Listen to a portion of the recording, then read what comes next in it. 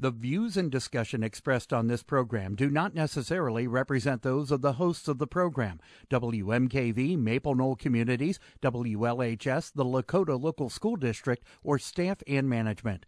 The information and advice presented are educational in nature and not intended to be taken as specific legal, accounting, or other professional advice.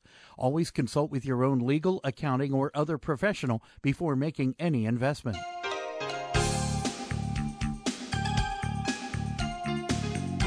Welcome to Real Life Real Estate Investing, a show to help you gain financial freedom by investing in real estate. Brought to you by the Real Estate Investors Association of Cincinnati and the Ohio Real Estate Investors Association. You're listening to Real Life Real Estate Investing on WMKV, WLHS, and the Maple Knoll Radio Network. And now your host, Vena Jones-Cox. Good afternoon. I am Vena Jones-Cox, and this is Real Life Real Estate Investing, where throughout 2021, we're going to be working hard to be your public radio source for the information and inspiration you need to start or grow your own real estate business. And this is your year, right? You just got finished making all your New Year's resolutions, and if you're listening, one of them probably had something to do with going to do a deal, I'm going to do more deals, I'm going to find some private lenders, I'm going to learn how to do a different kind of deal, I'm going to sock away some money for the potential foreclosure boom that might be coming up in 2021. You probably made some sort of resolution regarding how 2021 was going to be different in the real estate arena than 2020 was. Well, that's what we are here for. And in planning out this year, I went back through my long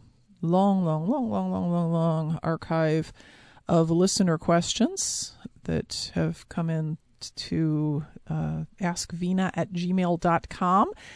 and looked at what some of the common threads were in those questions over the whole of the last couple of years. And one thing that really stuck out that sort of surprised me was there were a lot of questions regarding negotiation strategies. How do you approach certain negotiation situations? What are some general philosophies about how to negotiate? And a lot of them seem to be very concerned with particularly seller negotiation. The reason I say that was somewhat surprising is that I've lost count of the years that we've been doing this show, over 20. That has not been a topic that has received a lot of listener attention. It's not something that I had historically gotten a lot of questions about. And yet in the last 12 months, it's just been, just a lot of the questions have been around that. So always here to try to get you the information you actually want and need to progress in your real estate business. Decided that first show of the year will be all about negotiation. And to help me out with that, I have brought in by phone my partner, Mr. Drew, familiar to real life real estate listeners from various fund drives, the occasional showing up and doing the show in my place, usually with results that didn't make me happy from where I was listening across the country, because, I don't know, there was one about I had a mutant sixth toe or something. Like, just stuff happens when Drew hosts the show that is completely untrue. But also, Mr. Drew has been investing in real estate for 30 years. He has made a huge amount of the money he has made strictly by out-negotiating all of you, by being a better negotiator with the same sellers, buyers, private lenders, tenants, etc., than his competition has. So it seemed like a good time to bring him on encourage him to behave himself because he's not in the studio, and Mike does have a mute button. And welcome him to Real Life Real Estate Investing. Mr. Drew, welcome to Real Life Real Estate. Why, thank you, Vina. It's certainly a pleasure to join you by phone.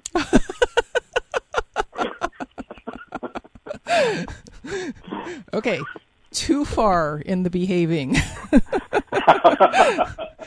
So, well, I appreciate you giving the people what they want, which is more mystery. Okay, so we've got to somehow find the line between sounding like a maitre d' at a restaurant and sounding like it's just you and me on the phone and not, 10,000 people listening. So I was really going for sommelier, but I'll accept maitre d'. That was unexpected. I will say that. So let's this is a hard thing to tackle in, realistically 42 minutes is what we have here on the show.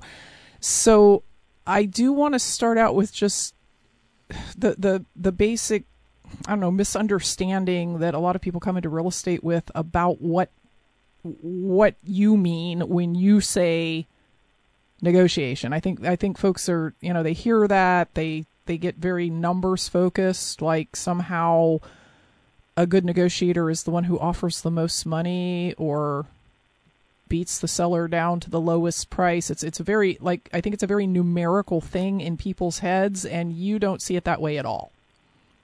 No, I don't. I mean, I joke that the essence of negotiation is just beating your opponent to death like you were mugging them in a parking garage. And because that's kind of what people expect, that it's this real, tooth and claw kind of conflict. And I think that we'll get into this a little bit later, but I suspect that that's not what negotiation is about, and that's why people are often uncomfortable with it. And I've seen you make that joke in class after class after class, and I look out at the students and they're furiously writing down, beat the other guy down. Exactly. Always carry a pipe wrench with you, just in case.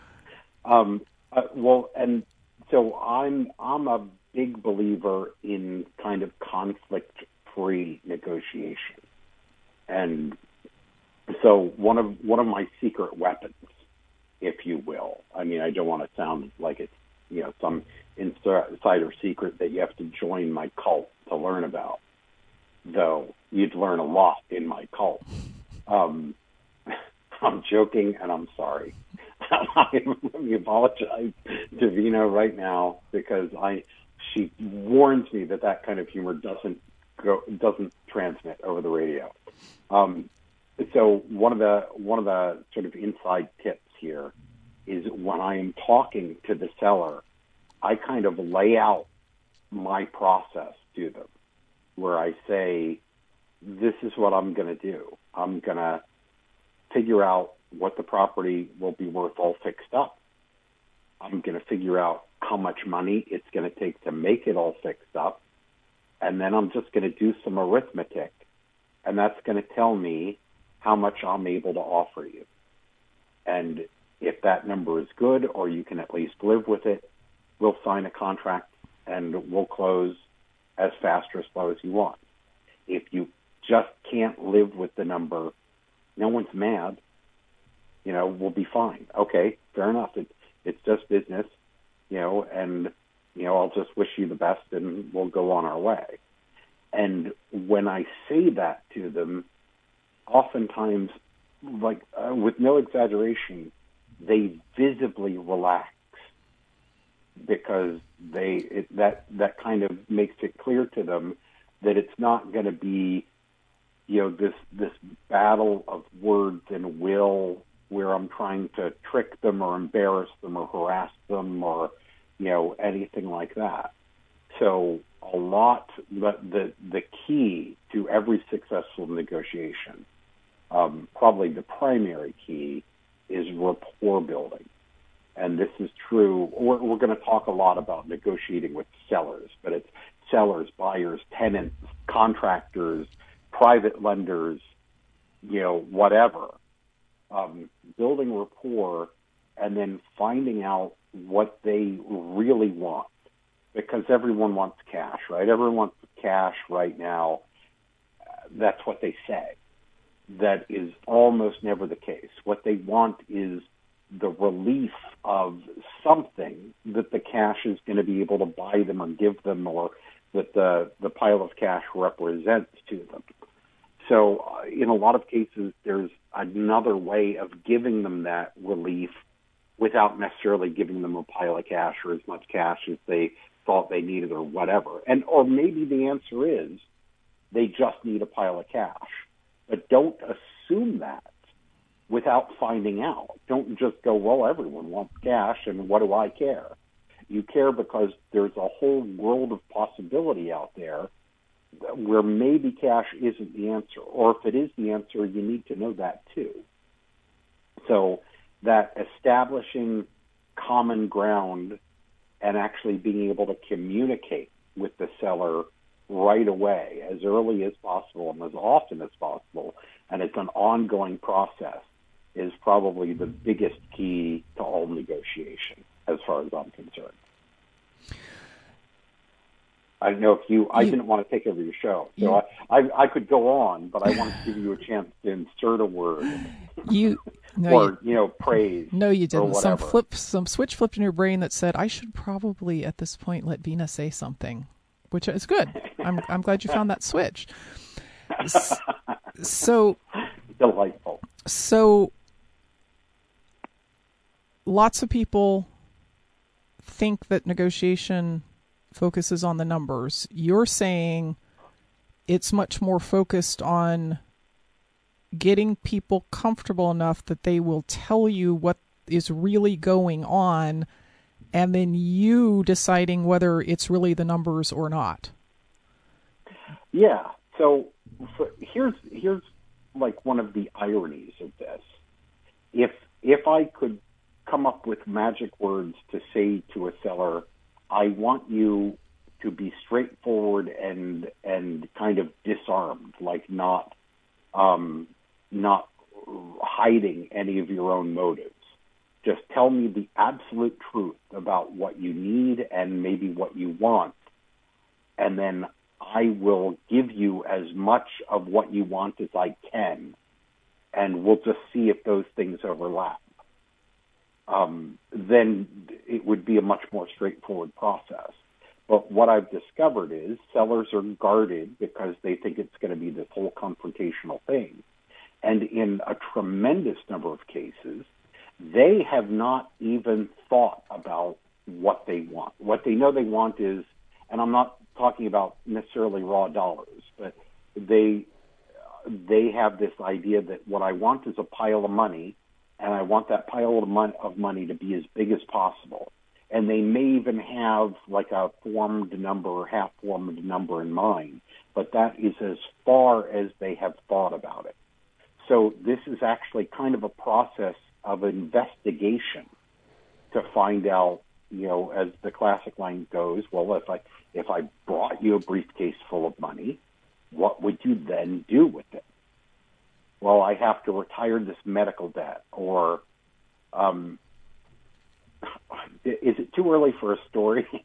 Well, it's too close to break time for a story is the problem. Okay. So I've made a note on where we are here so that we can pick up the conversation after we break. I also want to encourage listeners, if you have a negotiation issue going on, if you're in a negotiation with a seller, you just finished this negotiation with a seller and you felt like you could have handled it better, or that there's something you were missing, that if you'd have done something and you're not sure what it was, you might have made the deal, how about telling us about it today?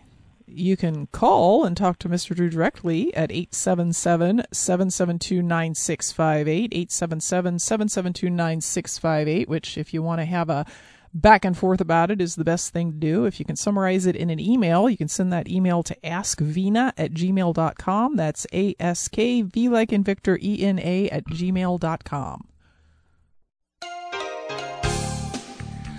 Welcome back to Real Life Real Estate Investing. I'm your host, Vena Jones-Cox, and my guest today is Mr. Drew. We're talking about negotiation because that was a weirdly often requested.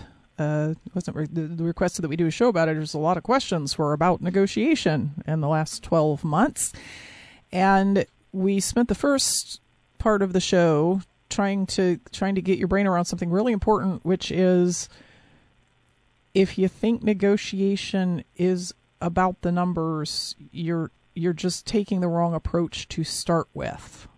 It's not about beating down the seller or convincing him that your number's the right number or whatever. There's actually a whole series of things that Mr. Drew mentioned. It's about building rapport to find out what the seller is really in pain about before you even talk numbers. A seller who's not in pain about anything probably is all about the numbers. And there's no use even negotiating with them. I have a great house in a great area. I'm not in a hurry to sell it. I'm happy with it. But if you'd give me $900,000 for it, I'd probably sell it. Why are you going to spend any time like in an actual negotiation with that seller?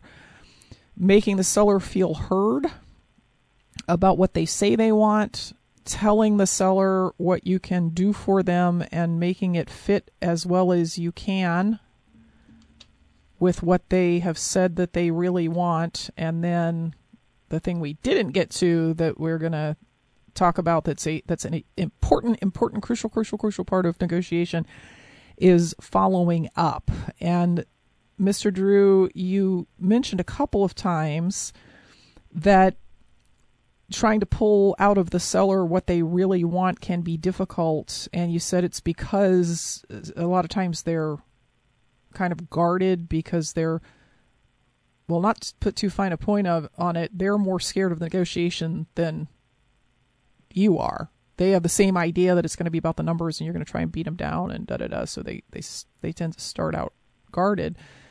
But my experience is that one of the hugest reasons sellers don't tell you what they really want is they don't know. Mm-hmm. Yeah, that's absolutely correct. They haven't thought about it in terms of needs and wants, and it simply never occurs to them. And this isn't criticism at all, but it never occurs to them that there is more than one path to get to this nebulous ending of what they want, because they live in a box that says the way one sells a house is one looks at price. Yeah, of course. It's So I'm sorry. Go ahead. Finish your thought. The key for somebody to become a really skilled real estate negotiator is don't get in that box with them. Know that that box is just a construct based on their kind of limited knowledge of all the different ways that a real estate deal can work. I mean, they don't know. They have no reason to know. They're not in the business. Your job is to know that, sure, I can give you $900,000 for your house that's only worth $120,000. Absolutely, I can do that. I will give you $1 a month. I will give you $1 a month for 900,000 months. The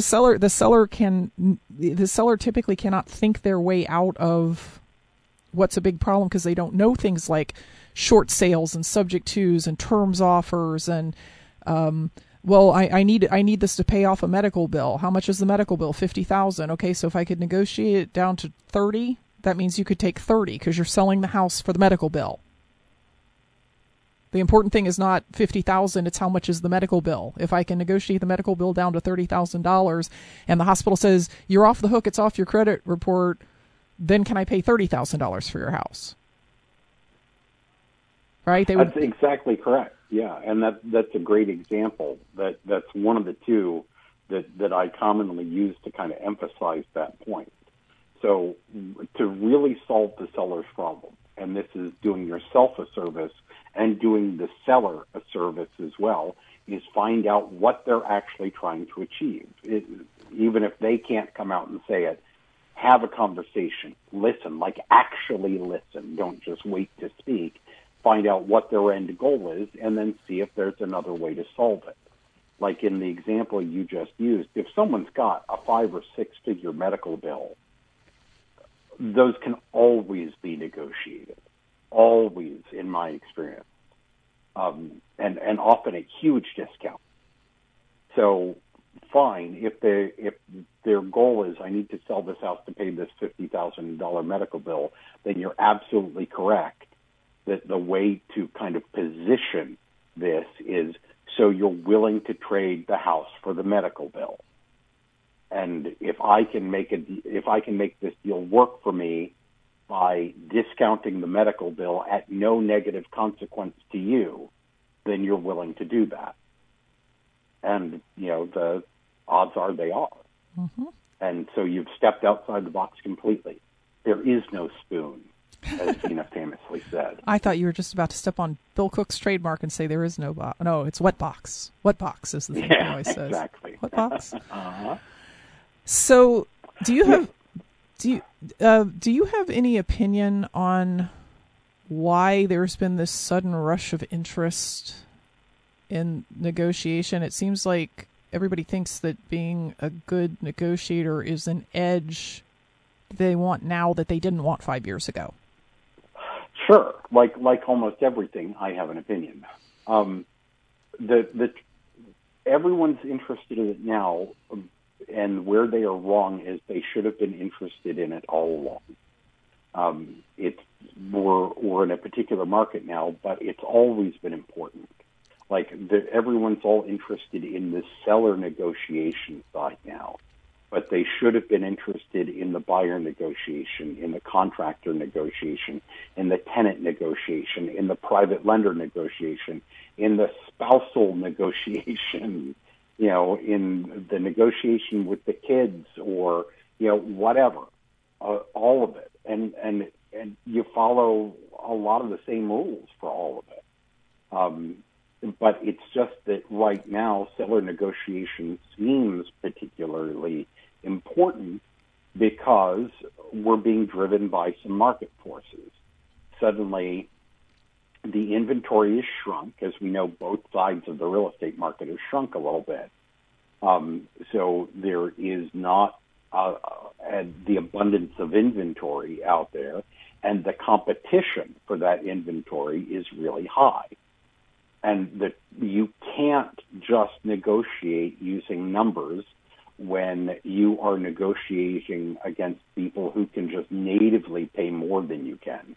Like if you're a wholesaler, and I'm going to assume that everyone broadly knows what wholesaling is because they're your audience, then you're never going to be able to pay as much as an informed rehabber, because you've got to make money in the middle there, right? So the rehabber is logically always going to pay a little more than you can.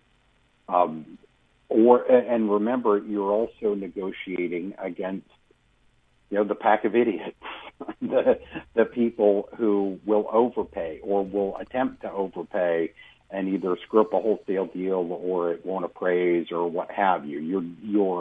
You're negotiating against a certain percentage of your competition who are not as well educated as you are, and therefore unable to come to the same conclusions as you. Does that make sense? Yes, and patience is a piece of negotiation strategy that not enough real estate investors exercise. And I think you're gonna comment on that when we talk about negotiation mistakes that people make. Indeed. How many times have you said on the radio or on stage or whatever, don't be a motivated buyer? Right? Yeah. And patience is all part of that game. And like the thing you said earlier about following up, which we hadn't quite gotten to, sometimes you just have to let the market teach a lesson, and that you make an offer and it gets rejected, and you follow up, and then you follow up, and then you follow up. In our business, we follow up until either the property sells to someone else or the seller says, do not contact me anymore. And sometimes we even follow up after that. Because just in case. And we'll talk hopefully a little bit about how that follow up looks, because it's not, hey, my offer is still open, which seems to be, I don't know what some people take from that idea of follow up. I would like to go to some listener questions though, Mr. Drew. And again, listeners who have specific negotiation type questions, 877-772-9658, or send them to askvina@gmail.com, as Mark did. Mark says, I'm struggling with getting creative finance deals. Now listen to this carefully, Mr. Drew. Since sellers don't want to trust a stranger to take over their mortgage payments for subject to deals or do owner financing. And then the question he asked was, can you give some tips on how to sound credible and convincing with this kind of seller? But I think this is an example of not quite 100% understanding the approach here. Because it feels a little bit like what Mark is asking is, like, what do I say? What do I give them in writing? How do I convince this kind of seller who doesn't want to trust a stranger to take over their mortgage payments or do owner financing? And I think maybe, Mark, that a whole change in your approach to this is maybe in order, but Drew might not agree with me, so let's find out. Well, to my mind, there's kind of two parts to this. One is a truly motivated seller is going to agree. I remember the first time I saw someone agree to a subject to deal. I remember that sometime too. What? I remember that too. Yeah, because I said it would never, ever, ever happen. And then you were like, let's just try it. There's no downside. I know.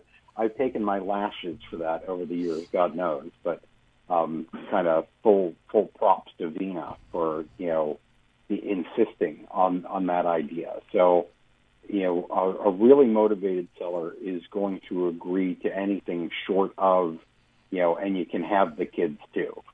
And when you speak to someone who's actually motivated, it's like, a whole new vista just opened up in front of you. Okay. Now, there is some middle ground. Let me summarize this as we go along for Mark. Thing number one is, are you actually finding out that they have a problem? Because if they don't have a problem, why would they agree to anything you wanted them to do? Why would they agree to anything different than full price and all cash? Okay, go on. Agreed. Okay. So there are a whole bunch of people who fall into the in-between category, where they're not willing to give you, the dog and the riding mower and, the youngest, kid with your offer. But they're not just like, oh, I'm perfectly happy and I've got no motivation at all. Probably the majority of the people that we speak to for whom this might be a fit is they're interested in it as a concept, but they're just nervous about it. And so I know people talk a lot about credibility packages and, referrals or not referrals, pardon me, references. And that has its place in the world, certainly. But if you've never done a subject to, then you don't have any, references that they can check to find out if you perform on a subject to. So that can be a problem. So my approach is, again, thus. It's very plain. It's very straightforward. I explain to the seller in the simplest terms that I can what my own incentive is. Because people understand that kind of thing. People understand incentives, especially when explained simply. So in our kind of latest subject to deal that you and I are working on, Vina, the big house, I don't know if I should name street names, but the big house by the dog park. Yes. If you recall, kind of the wife was kind of for it and the husband was kind of against it, and I went and met with both of them. And what I said was, here's how you know I'm going to perform, because I don't make any money on this for years.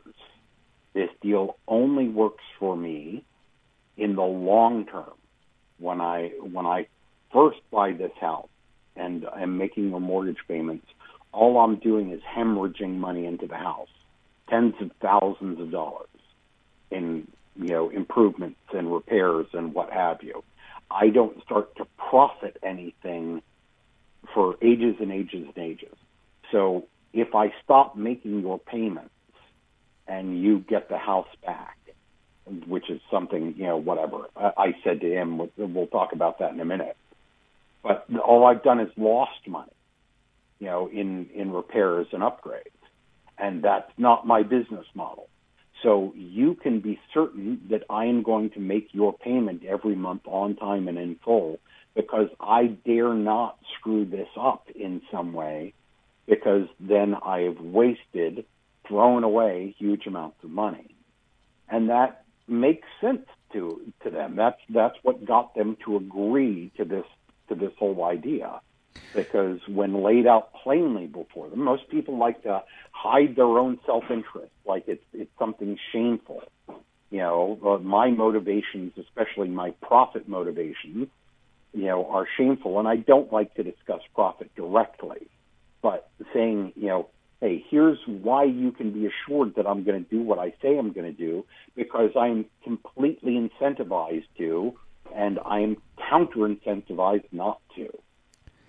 And they go, well, okay, I guess that makes sense. The guy wouldn't be in the business he's in to, burn tens of thousands of dollars on a deal that he's not going to make work. And that is, does that make sense? That is what convinced that particular seller. Mark, I think you've maybe, I could be wrong, and you can email me back and tell me if I am, but I think maybe you have a more basic problem with that than that, which is that you are assuming that every seller doesn't want to do a subject to deal with you because they don't want to trust a stranger to make mortgage payments. What is the specific objection? Because different sellers have different objections. Sometimes that's exactly it. Sometimes you are 100% right, and the seller says, I talked to my whatever, and they said, don't do this because if you don't make the payments, my credit will be ruined. Okay, that's a different objection. And the way you would overcome that would be by saying, well, my attorney has set up this thing that you can talk to your attorney about, and it involves a land trust, and it basically says if I get 30 days late in your payment, you get the house back. Does that, if your attorney reads that and says that is what, in fact, what it says, would that make you want to do this? And if not, what's the next thing? I honestly think that half the sellers out there for whom the subject to would be the absolute best thing, like they're overfinanced, they'd have to pay to sell their house, they're already a payment behind and their credit's getting ruined, it would actually be better for them to get caught up and have the payments made for the next 10 years than to not.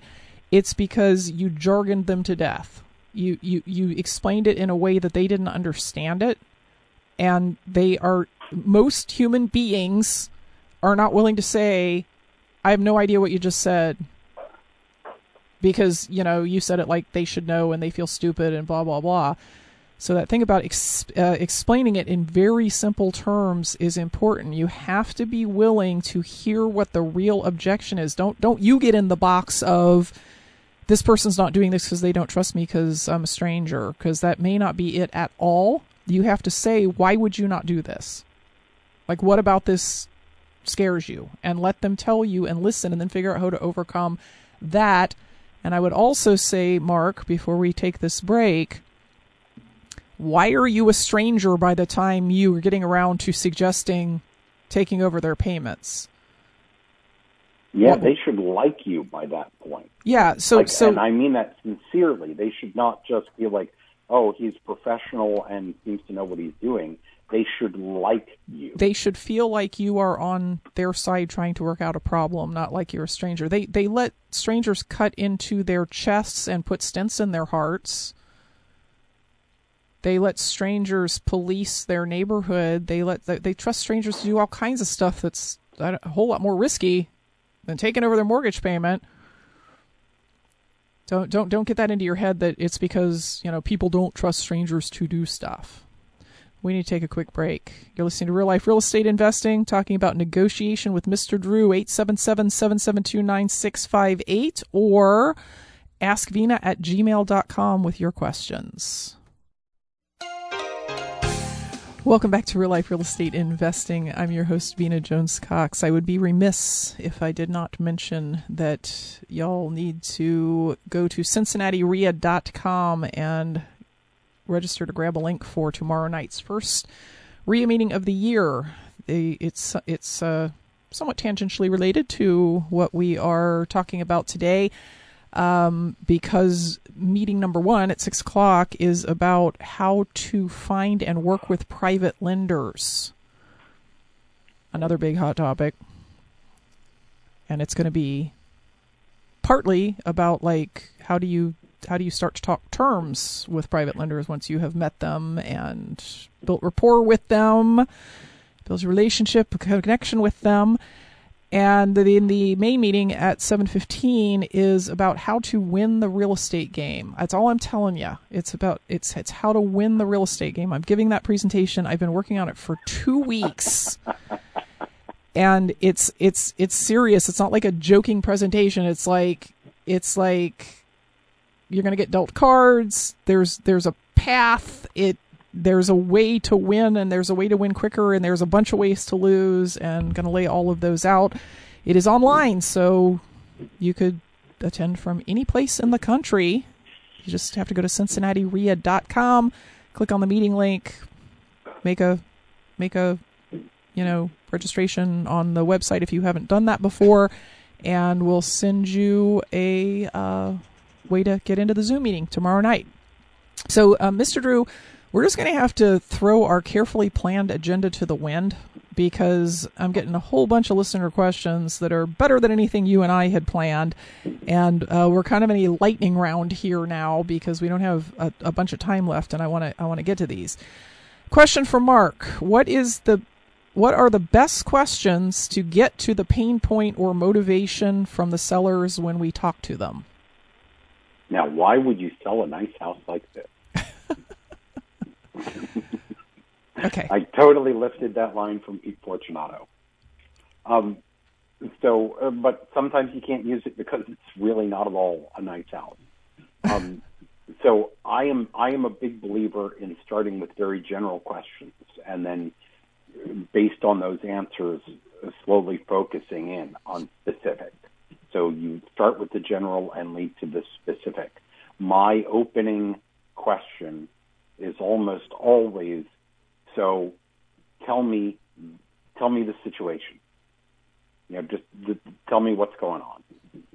And they will invariably, if I say to you, Vina, well, okay, so what's your name, what's your address, let me confirm your phone number. So you're interested in selling, tell me the situation. The next couple sentences out of your mouth will tell me what is important to you about that situation.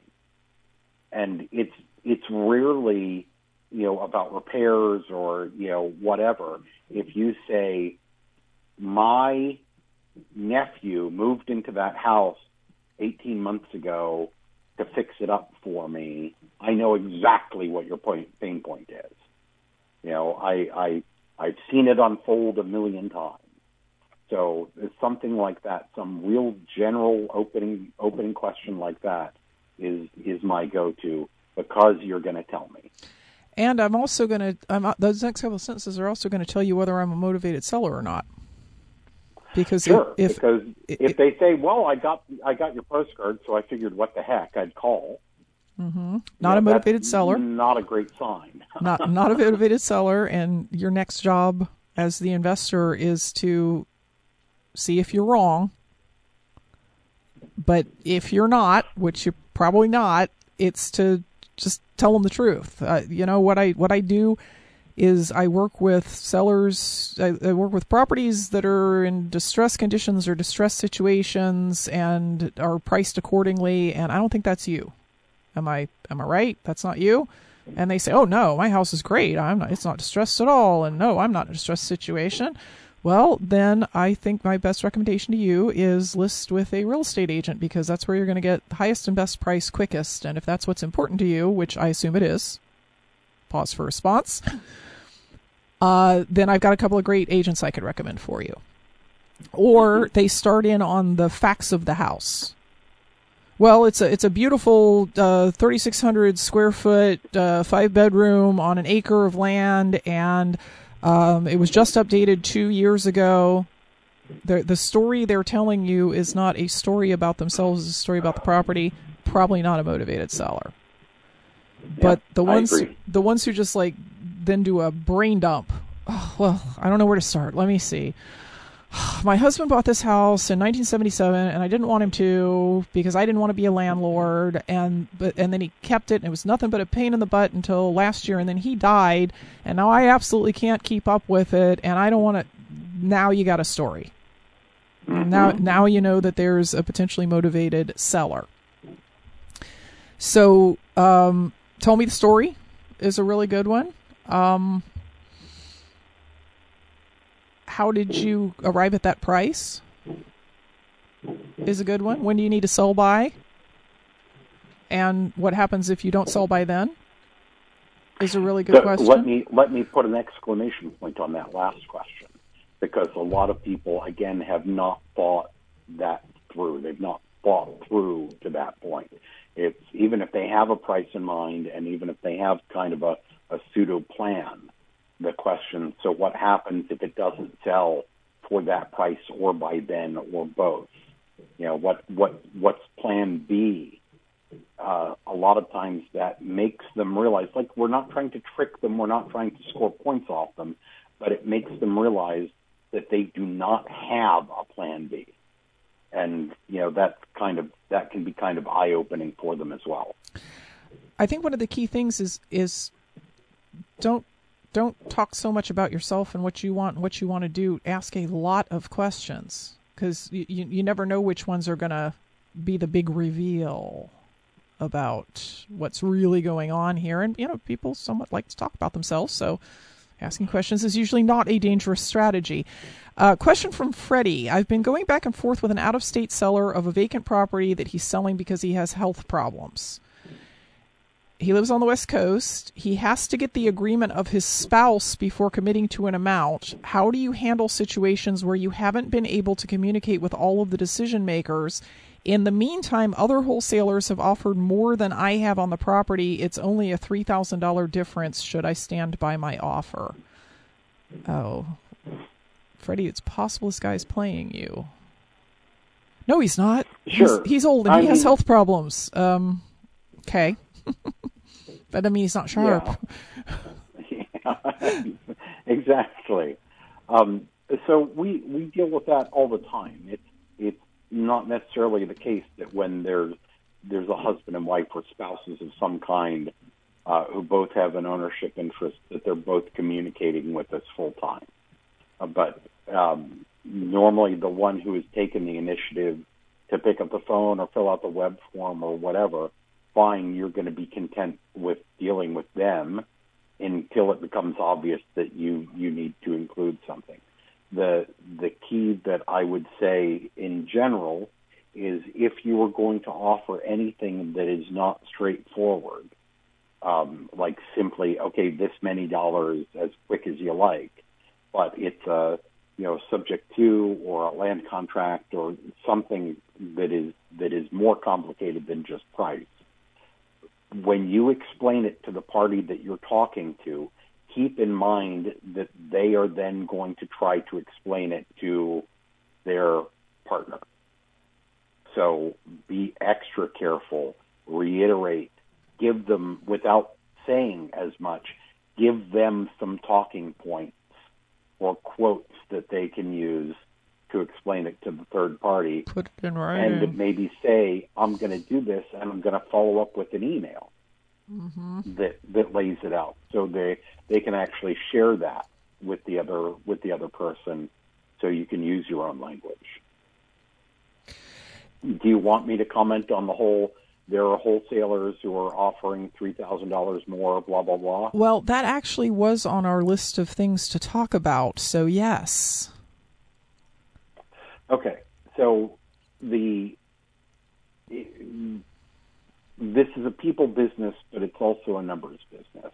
And I think that you run the risk of driving yourself crazy through incrementalism. You know, the math is what the math is, and you're not going to be able to compete with everyone on numbers. Like we said, you're dealing with other parties who might be able to pay more than you, or who know less than you, or who are just being unethical in some way, and they intend to get an agreement and beat them down later. So don't worry so much. When you can't compete on price, what you compete on is service. And that means that you have to be Vina, I know you personally have had this experience where a seller has gotten multiple offers from different investors, and they have told you that, and they have told you specifically, I got another offer that was higher than yours, but I want to deal with you. And you didn't get that kind of response by being, distant or nasty or coldly professional or whatever. You got that response by showing the seller that you were actually working for a solution that solved everybody's issue, that met everybody's needs, and establishing some trust. And, that's kind of the short answer to that. Yes. Okay, maybe, I'm sorry, go ahead. Well, Mike is holding up fingers that I think mean we are running out of time. So, Freddie, I'm gonna give you a line that you might use, and you don't need to write it down because this show will be posted at realliferealestate.com in 3 or 4 days.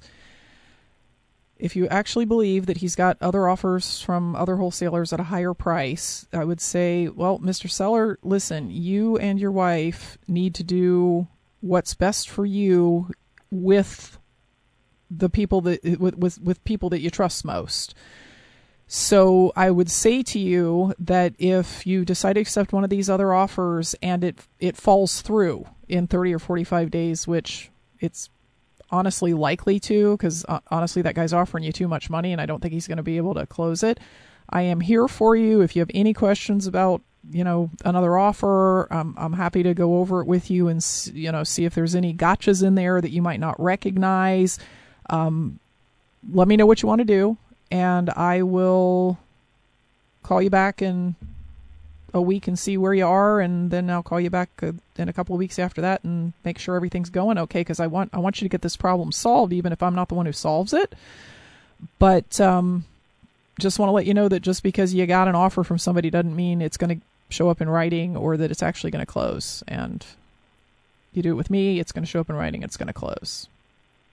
That would be my approach for rapport building, and yet not going up over your maximum allowable offer. We got 1 minute. Okay, we've got literally 60 seconds, Drew. For the folks out there who are listening to all this and going, yeah, that's great, but I'm really uncomfortable with negotiation and I just don't think I can do any of this. Would you like to lay down the Drew challenge? Yes. First of all, kind of man up a little bit, or woman up, as the case may be. The Drew challenge is you need to kind of inure yourself. You need to develop a callus on that nerve that says, oh, I hate negotiation. It makes me uncomfortable. And I know culturally we're not very comfortable with negotiation. So for the next 2 weeks, I want you to negotiate everything in your life. Everything. The price of subscriptions, the price of groceries, who's going to take out the trash. Every instance, big or small, and you don't have to be deadly serious about it, but actually, follow through with it. because this is the kind of thing that you get comfortable with through repeated exposure. So if you will do that and actually follow through with it, you will find yourself, A, succeeding more than you thought you would, and B, realizing that failing didn't actually kill you. We'll do this again and actually get through our agenda at some point later in 2021. Thank you for joining me, Mr. Drew. You've been listening to Real Life Real Estate Investing. We'll be back next week with more information to put you on the path to financial independence through real estate investing. Until then, happy investing.